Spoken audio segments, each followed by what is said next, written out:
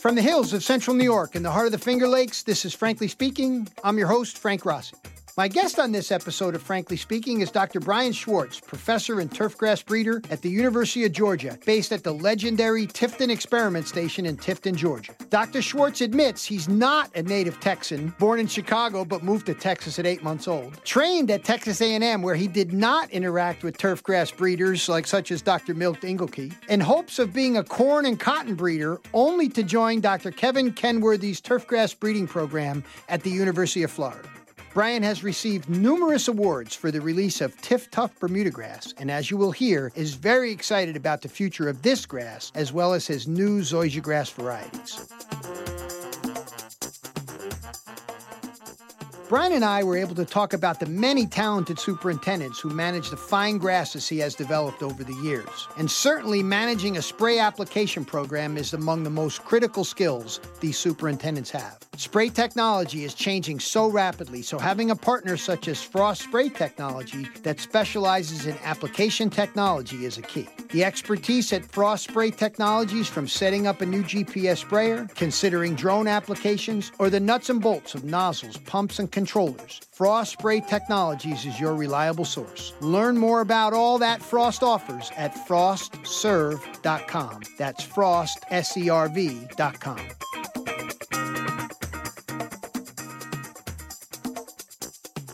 Welcome to Frankly Speaking, Dr. Brian Schwartz, professor at the University of Georgia, filling some of the biggest shoes I think exists in the turfgrass breeding world. Although you've been there so long, Brian, I'm sure you filled them out rather than shrunk them down. That had to be quite intimidating to come out of grad school in Florida into the Tifton station with the history there. Can you talk for a minute about working with, was it Kevin Kenworthy there?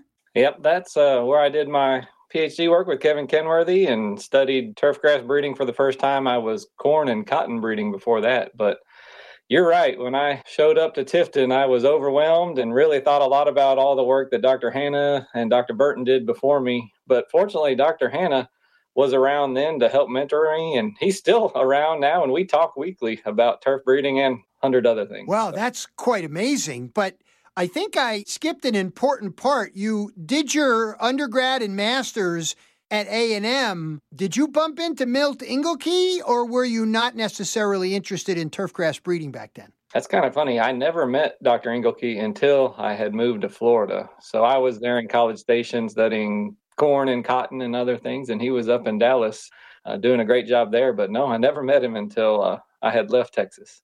That's very interesting. I guess I can only imagine you had expected to do something other than turfgrass breeding when your career began as an academic with a PhD. Yeah, I was really just trying to diversify my experience so that I could maybe get a job when I graduated. Not that I didn't care, but I had worked in row crops and we had the family farm.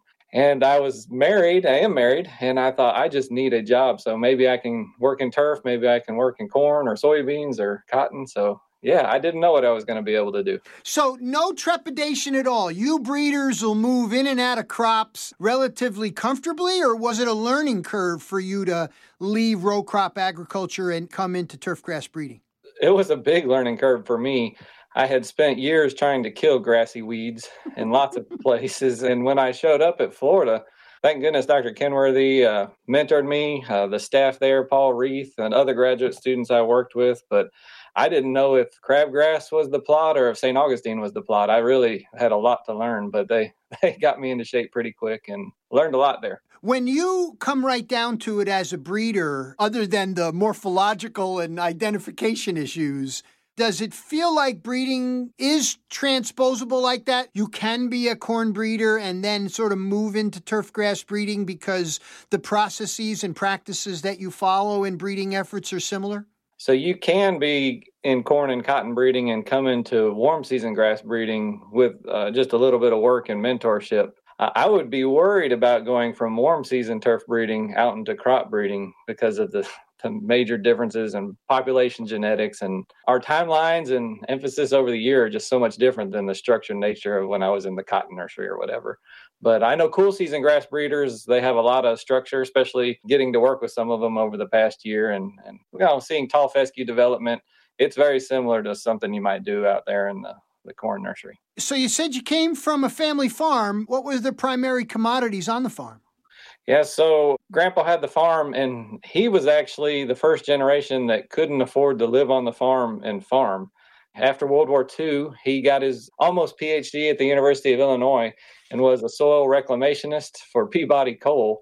But he worked during the week and he farmed on the weekends, and it would have been, corn and soybeans and wheat sometimes there in Illinois. But everyone from his generation left the farm as a full-time career. No one from my mom or her brothers stayed on. So, we had to leave the farm to go work just so we could farm. And that's, it's funny. I'm involved in the agricultural science major here at Cornell, and obviously have studied agriculture in the last 15 years of teaching the subjects more. And when you look at the demographics, it's really 65 to 70% of the farms in America survive on off-farm income. And interestingly, that's actually made them more successful when they're closer to cities, because they offer people opportunities to work off the farm, make a decent living, and continue to farm. I guess the question is naturally, does your work at the University of Georgia satisfy your farming genes, or do you have a little sidelight where you're playing around on a farm as well? Right now, it's all I can do to keep up with the job here. So I don't, other than checking in with my cousins and things to see how it's going. Maybe one day, but between work and 3 young kids, there's no more hours in the day. Well, as you arrive at Tifton, and certainly one of the things I've known, and anybody in turf as long as I've been around knows, is, Glenn Burton was really the giant. I know Wayne Hanna was his partner for a really long time. I remember when Glenn passed away and I was reading his sort of life history, turf was like a very small part of what he did. He was so prolific in other areas. Is this an expectation of you at Tifton to be beyond turfgrass breeding? Do you work in other crops? I'm sure Wayne worked in other crops as well. Is that an expectation down there at the station? So when I was hired, I was the first to be full-time UGA. Dr. Burton and Dr. Hanna were longtime USDA scientists and primarily forage breeders, whether that was Bermudagrass for forage or millet and all the other crops they worked on. So University of Georgia tasked me with only working on turf, and I did that through making it to full professor. And only now have I branched back out into a little bit of grass breeding for hay or maybe even forages. So has the USDA presence at the Tifton station waned, or have they refilled any of those, or any of those folks colleagues anymore? We have a joke around here. They actually hired 3 scientists to replace Wayne Hanna. I was going to say. So Dr. Bill Anderson is a forage breeder at the USDA. Dr. Karen Harris Schwartz is a geneticist there at the USDA, and I'm here at UGA. And so we're all within a walk away from each other. And yeah, it's a pretty cool place to work with colleagues from both federal and the state level. So as I'm preparing to chat with you, looking up the history of the Tifton station, and I had the great joy to visit there many years ago when I was the visiting young scientist to the USGA Research Committee back in the day when they did that. One of the things I realized is that they've been releasing hybrid Bermudagrasses, since the 50s. So what is it like when you walk in and you've got all this genetic material sitting around?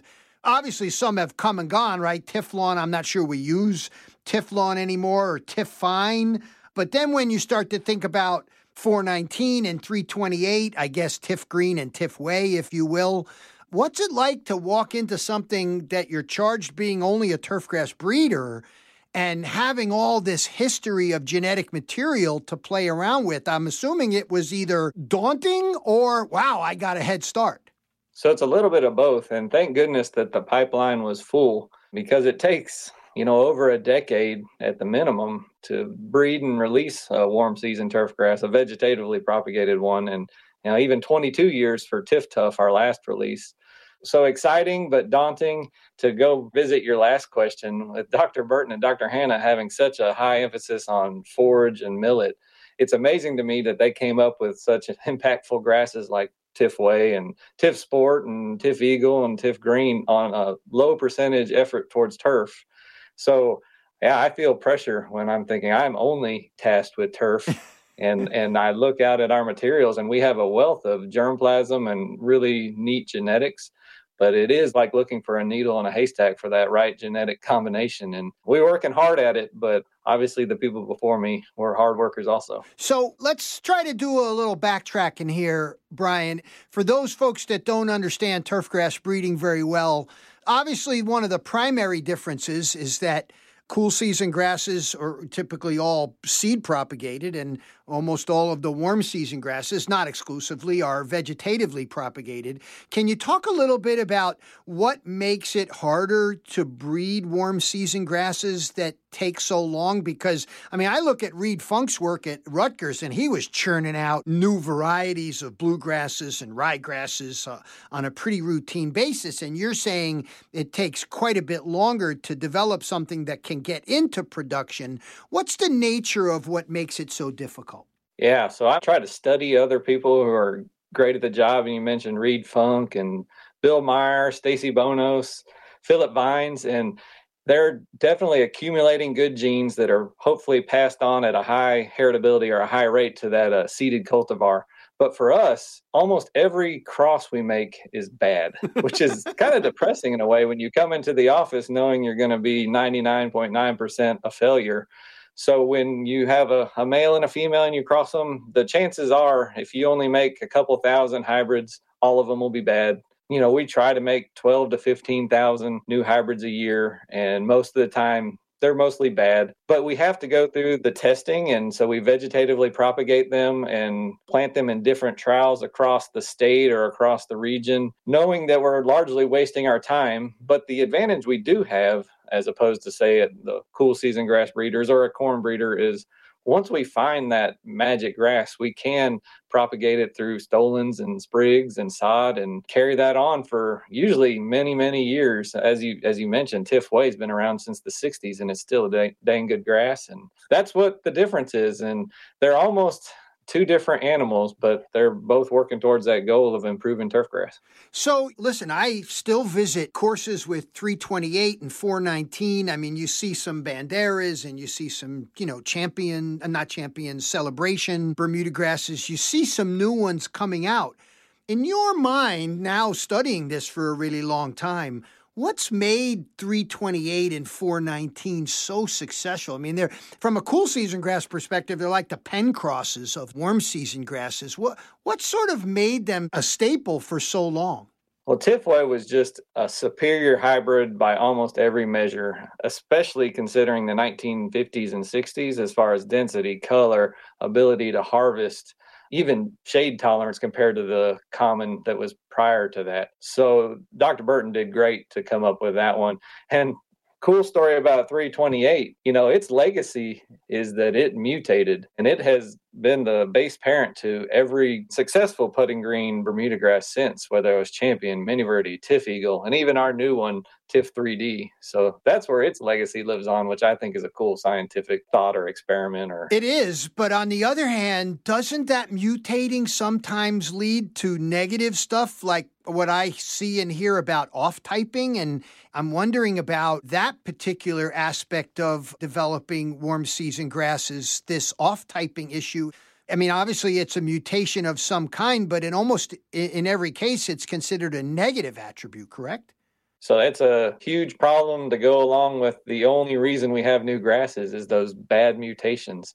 So you hit the nail on the head there. You can have aggressive off-types or mutations, and some of the only ways to fight those and the long-term stability of a cultivar is through certification, inspection, and at the farm level, really keeping your sprig field clean, reconstituting it with the help of inspectors or the breeder. So, yeah, you have to have some bad with that good.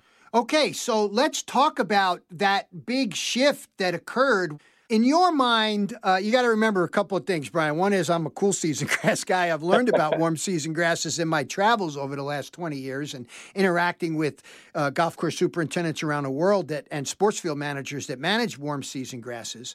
You have the original Tiff dwarf, right, in 1965. and then I would imagine a chance mutation, or was it developed particularly for greens types? Because now we have what we call the ultra dwarfs. Can you draw some distinction for a cool season grass guy like myself between dwarfs and ultra dwarfs? Sure. So really cool story about Tif dwarf, and not a lot of history here. Is it was what they believe a natural mutation back in the 60s and studied by a young graduate student then named Earl Elsner, who later became Dr. Earl Elsner and headed up the Georgia Seed Development Commission for many years and is still a collaborator of mine today. So his master's project under Dr. Burton was to study Tif dwarf before it was Tif dwarf. And it, like you mentioned, had a smaller leaf and a tighter canopy than Tif green 328. But as the next round of mutations came, whether they were natural or induced by radiation, as Dr. Hanna back in the 80s and 90s, he had a cobalt 60 source here in Tifton, and he was inducing mutations in addition to studying the natural mutations. And the leaves got smaller, the canopy got tighter, but with that really good putting surface also came problems of thatch accumulation and shallow rooting. And so it becomes this balancing act between finding the smaller grasses that have that championship level play versus those that are a nightmare to take care of for golf course superintendents. Well, listen, Brian, we're just getting started. Let's take a break, give you a chance to catch your breath, because we're going at a pretty good pace here, making it through, 70 years of turfgrass breeding in 15 minutes down at the Tifton Station. I'm Frank Rossi. I'm with Dr. Brian Schwartz at Tifton Station. This is Frankly Speaking. We'll be right back.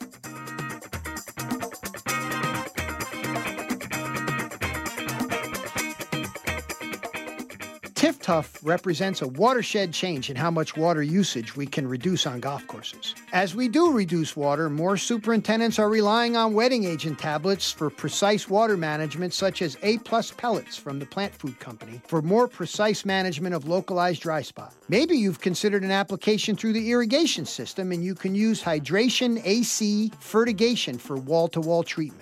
Either way, you can learn more about this exciting technology on improving water management from your local plant food rep or at plantfoodco.com.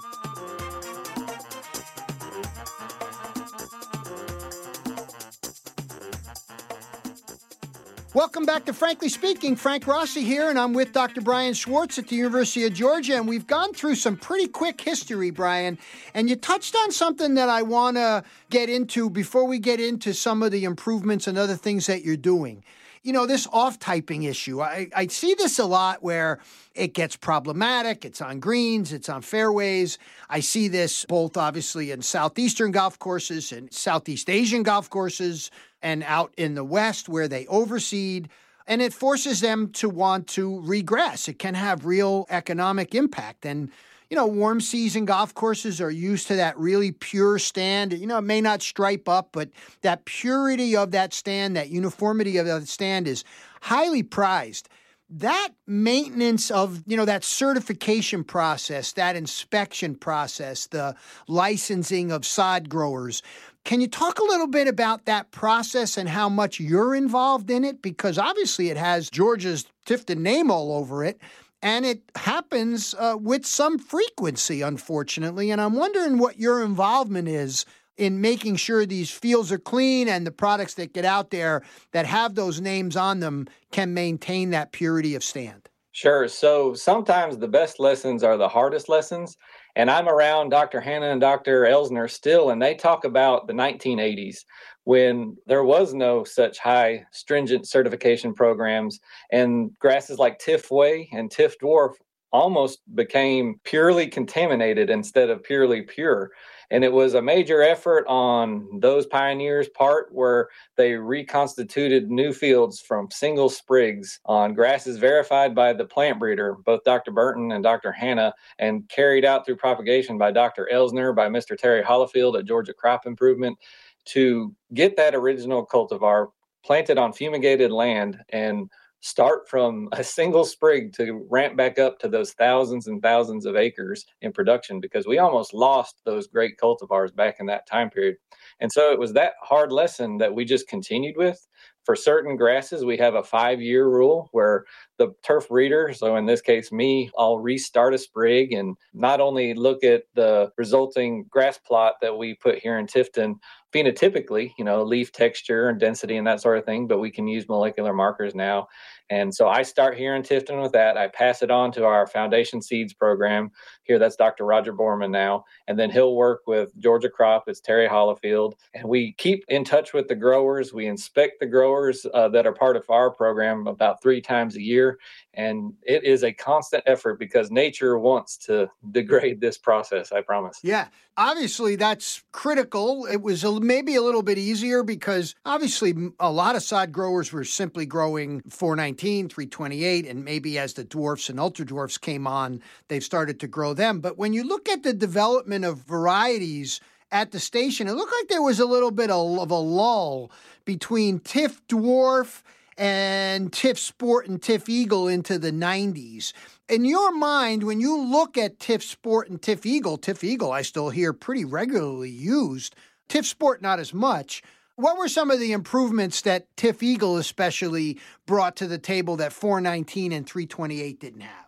Sure. So the history of that lull is actually interesting. And I get to see the record books and the field plans. And when Dr. Hanna arrived there in the early 70s, he was a forage person and a cytogeneticist, and Dr. Burton was still the plant breeder. And so as that relationship grew and their collaborations carried on, Dr. Hanna didn't even work on turf at first, or at least in kind of the forefront. And it was only in 1984 that Dr. Burton was probably in his 70s or 80s by that time that Dr. Hanna took over the turf program, had been working for many years behind the scenes to irradiate a lot of grasses, and he started selecting those ultra dwarfs. And Tif Eagle was just one of the many that he had on putting greens, both here in Tifton and out at the golf course. And sure enough, all that hard work has paid off. It's still the number one warm season Bermuda putting green surface, even today in 2023. It's interesting thinking about the ultra dwarfs and the advantage, of the kind of putting quality you can get with them now. I remember having a chat with Bruce Martin many years ago as the ultra dwarf started to become more popular in the late 90s. And he said it literally rejuvenated his career in pathology because a lot of them had significant disease issues. Do we feel still that the ultra dwarfs are plagued with some of these disease issues in certain climates, or have they really stabilized and are maybe not requiring as many fungicide inputs? Because obviously fungicide use on Bermuda grass has been minimal over the years. The ultra dwarfs were maybe the first ones that might have even needed it. Has that remedied itself over time? Have they become more resistant, or do you think they still sort of struggle a little bit with certain diseases? It's interesting you bring this up. My background is not pathology, but recently Philip Vines joined us here in Tifton, and he worked in pathology before breeding, and he's been bringing me up to speed. And just as you mentioned, the ultra dwarfs and cultivar specific, but they can get all sorts of diseases. And I've noticed fungicide use on some golf courses that seems higher than even your bent grasses in the transition zone, which is crazy to me. Almost to it's like they have a drug problem spraying fungicides all the time. But the ultra dwarfs can be susceptible, and that is a golf course superintendent's livelihood. And if you lose your greens, I know they're in danger of losing their jobs. So it's our effort here in Tifton to select against that. That was one of the qualities of our new release Tif 3D, is that we backed off on all our fungicides here on the station and selected it amongst others that would get disease and fade away over the years under that disease pressure that we have naturally here in Tifton. Okay, so Brian, we're making our way through these Tif varieties, and Tifgran came along, and it looked like it was a really good selection, and I know other ones have come out since. Are there some advantages to Tifgran for those considering different Bermuda grasses that you like Tifgran for, things you think it's better at than maybe other things on the market? So Tifgran's an interesting story. It's a pretty dang good grass that probably came at the wrong time. if you think about 2008, the economy was slowing, golf was slowing, and Tifton being almost a dwarf and such dark green grass. And, it has more shade tolerance than many Bermudas. But as turf grass was slowing, and sometimes marketing gets a little hand, Tifton is more shade tolerant than many Bermudas, but it's not shade tolerant like Zoysia or St. Augustine or the cool season grasses. So some people put it in way too heavy shade, and it failed and they got a bad taste in their mouth. It does have a pretty heavy seed head flush in the spring, early summer, and that turns some people off. But it is still a really strong grass on the sod farm as far as sod quality. I've seen it on green surrounds. Often it's the barrier between whatever's in the fairway or the approach and tiff eagle. So it has a purpose. It is a good grass, but to your point earlier, it's reduced acres and it's not out there as much as maybe we had hoped. So now that brings us to Tifton. And back when I was working with Gil and Jim on the Hoopy project down outside of Savannah, out in the Hoopy Drift of sand that really, if anybody's never seen it, it's one of the more fascinating landforms I've seen, and one you wouldn't expect in the the southern part of Georgia anyway. And I remember having a conversation with you about choosing whether we should go with Zoysia or Bermuda at the time. And you said, I really like this Tifton. It maybe had just been out just a little bit. It wasn't being widely used. So we were going back and forth, and I was like, well, where did this thing come from? And I remember you telling me, and you'll correct me if I'm wrong, because I may have misremembered it. I said, Brian, was this thing in trials? He goes, Frank, it was in trials for a really long time as a standard variety in almost all the trials for quite a while. And it really was sort of middle of the road until you turn the water down or turn the water off. And then it started to come to the top.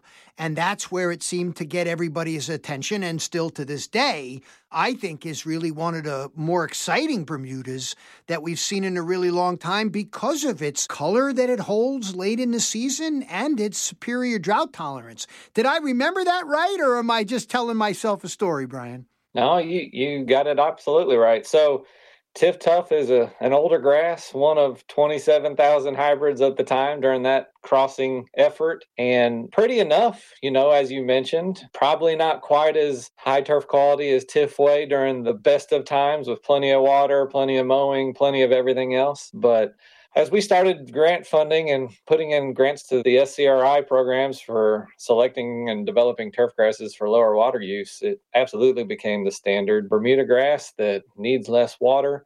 And when you and I talked about a hoopy, it was at the beginning. I had seen it for 5 or 6 years here in Tifton and was confident in it, but no one else had really seen it. But since that time, there's 70 plus some growers now in the U.S. alone, thousands and thousands of acres. And it is not a perfect grass, but it's a pretty good one that kind of lives up to its name. You can mistreat it pretty well and it won't die. It'll come back. So obviously the thing that comes to mind when you talk about drought tolerance, not that the Southeast necessarily has to worry about this, but you do have, episodic periods as the climate is changing. You're having more drought episodes, longer periods of that. But this is something certainly that the West and the Southwest has been, I would assume, very interested in.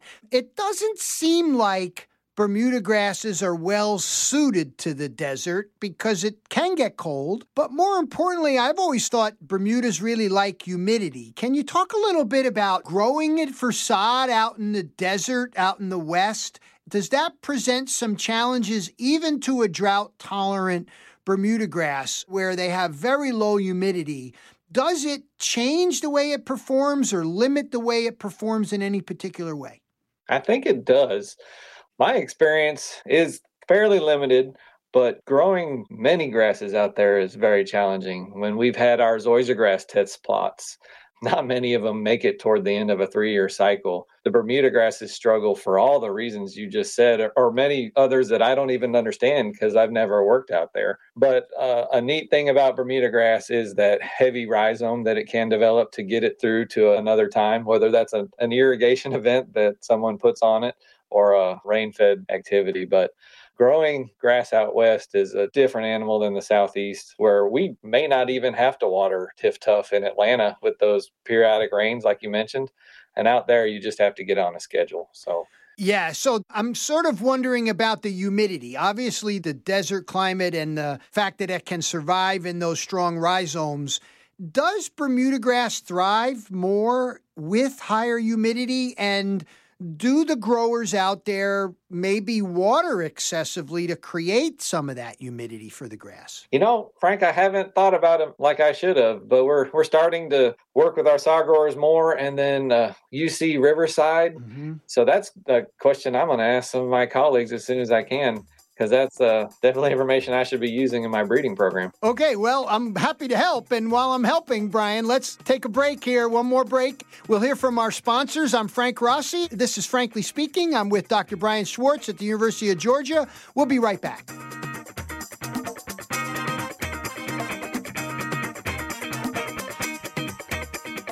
It's our 10th season of Frankly Speaking, and it's time to thank the folks at DryJect who have been with us from the very beginning. I've been an advocate of DryJect services because I've seen the results, how it improves performance and maximizes productivity by aerating, top dressing, and amending in a single pass. Don't take my word for it. Check them out at dryject.com.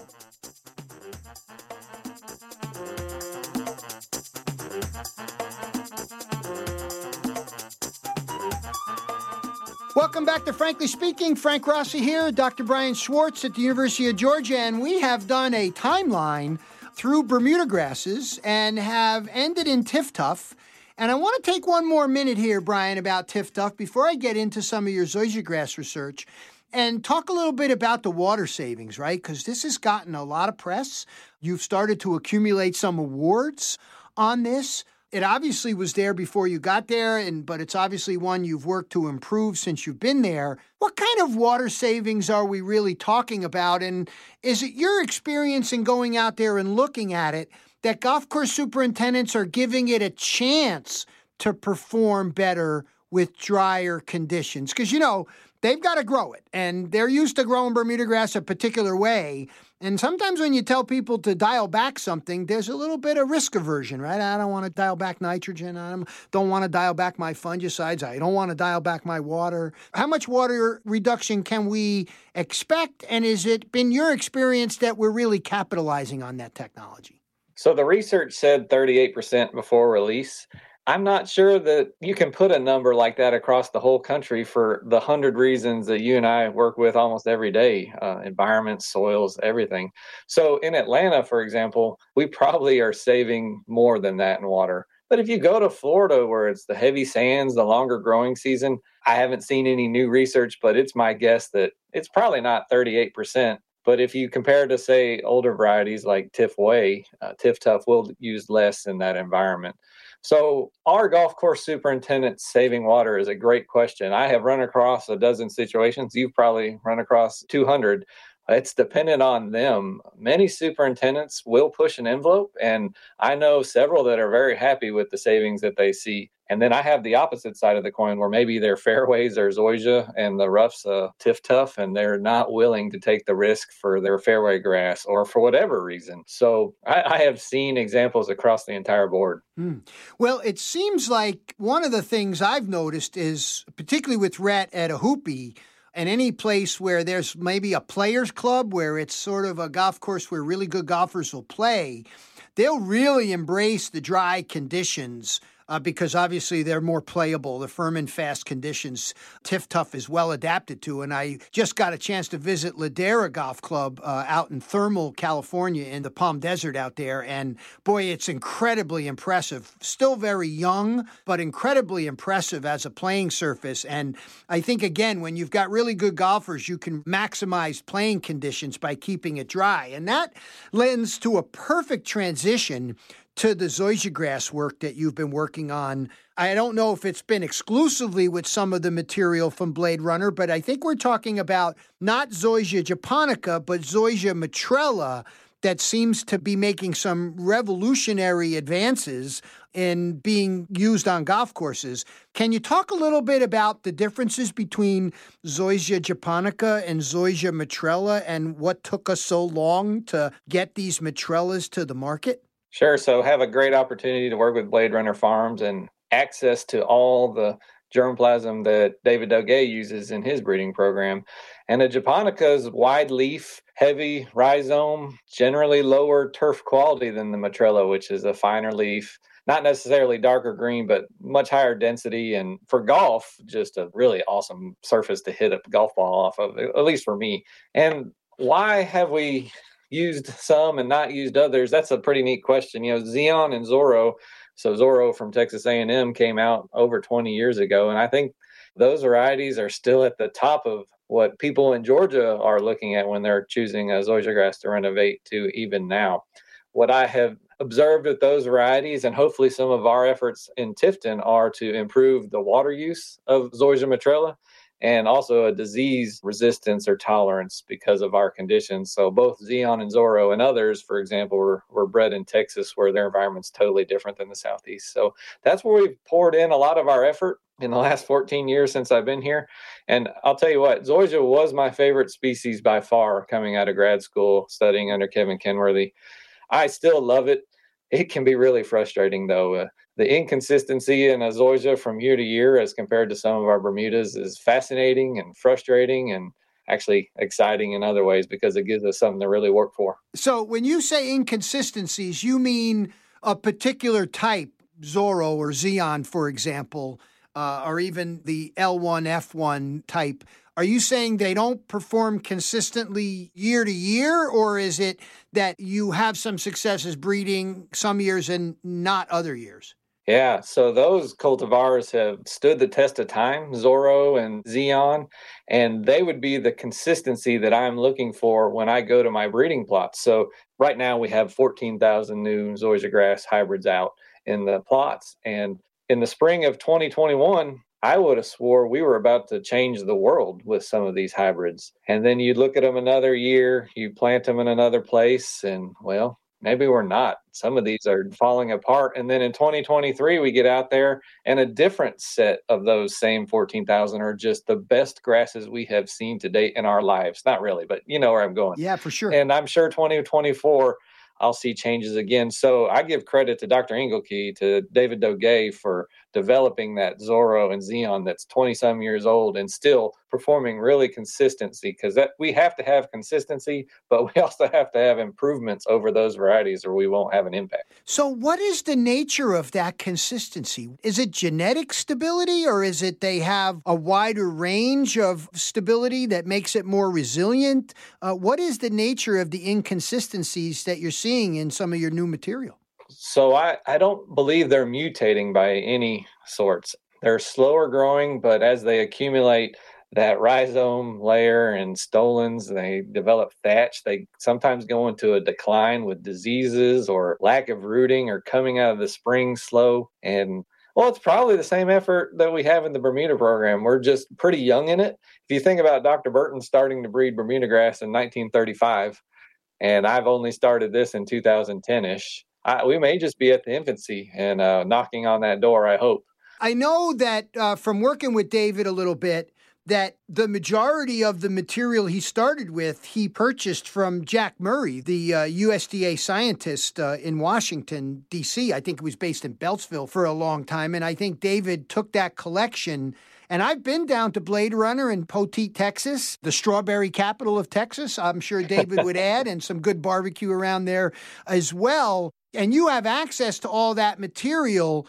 If you are in your infancy, are you starting to notice certain things? Because, it looks like we've got some greens types that look pretty good out of the gate. I saw some planted at a golf course. I was at the Grand Vista Resort in Orlando, Florida. They've put their 9 greens into a putting green type zoysia. I guess some of the new varieties that came out of Jack Murray's work, if we're still in our infancy, are there ones that have emerged separate from Xeon and Zorro that you like now?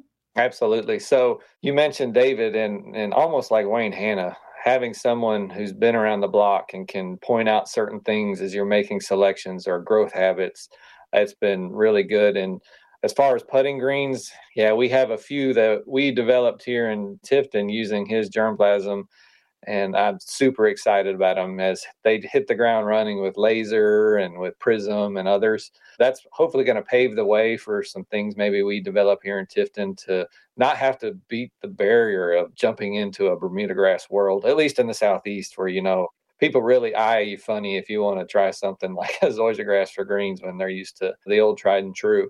As far as a Matrella type, I'll tell you that's a big hurdle. And I don't know that we have one that I would bet my life on. I have several that will just totally dominate Xeon and Zorro in some years and then go lackluster in others. So still an effort there. And as far as a medium to medium course, very excited about a couple. Some stick to my tongue. 13685, for example, is one we've just been watching and almost looks like tall fescue during some points of the year. It's dark green, has that real upright growth habit.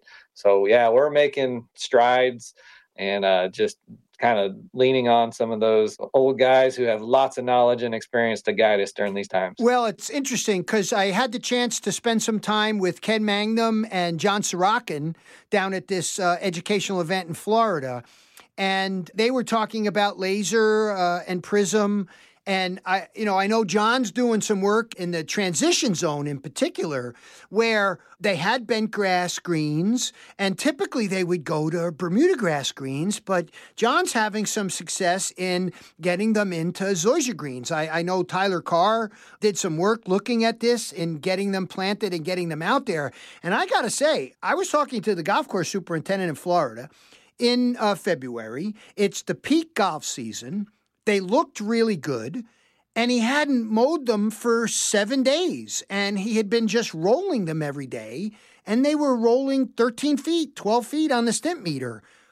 These grasses really, for people that don't know about them, have the potential to be revolutionary. I mean, if you think about not mowing your greens in your peak golf season for long periods of time and having them hold up the traffic and still perform really well, Brian, this has got to be very exciting, and I guess our big hurdle is how do we get them over that hump to make a change like this when it seems maybe for some people really quick and others too risky? What do you think? I know this is maybe outside your sphere, right? Because you develop the grasses and it's somebody else's thing to get them to be adopted. But I'm wondering your thoughts on these dramatic changes that we could see with zoysia grasses on putting greens.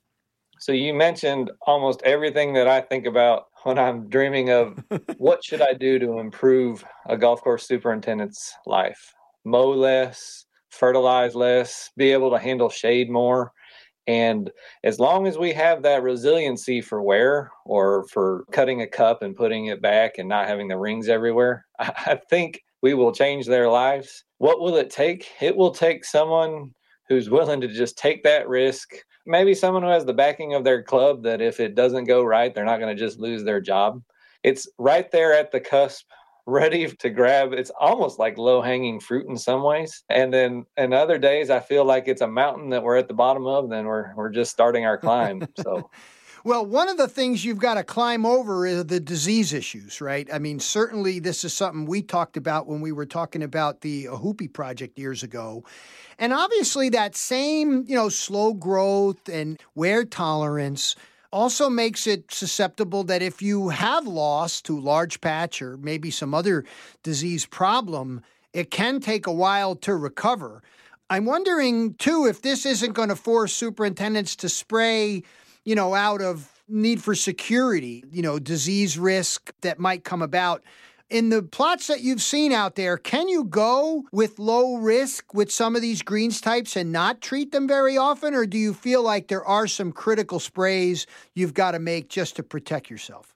If I'm being honest with you, now that I've seen the record books at some golf courses, it's not like we're spraying a little bit on Bermuda. We're spraying a lot. So I'm hopeful with our breeding and genetics where we're able to select out some of those weaker disease intolerant zoysia grasses for putting greens that we can make a vast improvement and that we can change a culture. I can tell you though, during the widespread collaboration I have with the USGA and the Georgia Golf Course Superintendent Association and the folks that let me do testing on their golf courses, if we treat a zoysia like Bermuda, it's never going to work. And that's been kind of the key to some of the other work we're doing where I can say, well, y'all put out these experimentals and don't worry, just treat them like Tiff Eagle, and that's easy, but you can't do that. You really should back off on many things, fertilizer, mowing, other management inputs, that it's going to be different for the superintendent, and they're going to have to jump in all the way, not just halfway. And this sounds a lot like what we've confronted here in the north as ice damage has come through and anthracnose problems have come through with annual bluegrass. A lot of people have switched to bentgrass and have maintained their annual bluegrass management strategy. And that's led to, of course, as you might imagine, a big influx of annual bluegrass and failure of these surfaces. Now, listen, Brian, I want to get you out of here on this. You mentioned TIF 3D. I've never even heard of it. Can you talk a little bit about the advances that TIF 3D is making as an ultra dwarf? Sure. So it's our latest release. It's not available for sale in widespread numbers yet. It should come online next year. It's available by one licensee this year, which is Pro Greens out of a farm near me. But we selected it from TIF Green, actually, for being able to maintain those superior putting green characteristics such as speed or consistency, uniformity with a little lower input. It was widely tested at about 12 or 14 golf courses, probably more than we've ever done here in Tifton compared to Tiff Eagle most of the time. And darker green, a consistent grass, probably less thatch accumulation, can handle high input, you can back off and go more like Tiff Dwarf, and it does fine also. So hopefully something big in the future, but we're up against the number one Bermuda for putting greens in the world, which is Tiff Eagle from my shop here in town. So it's not going to be easy, but it's something we're excited about.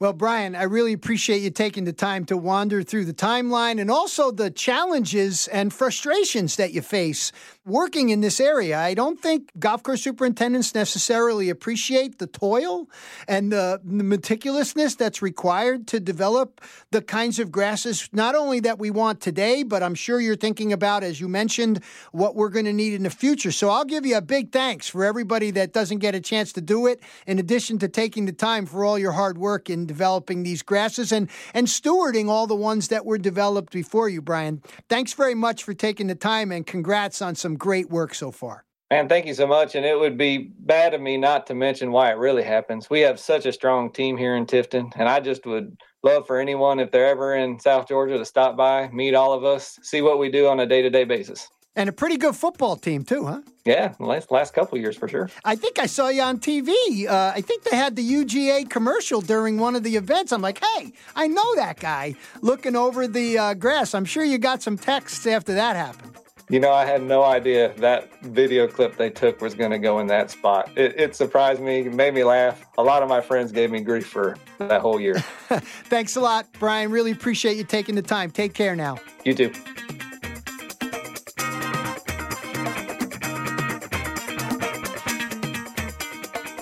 Big thanks to Brian Schwartz. Frankly Speaking is brought to you by our friends at DryJect, the only machine that aerates top dresses and amends in one pass, the plant food company providing nutrient management solutions to golf course superintendents to enhance playability, and Frost Inc. spray technology products who strive to make your spray day a great day.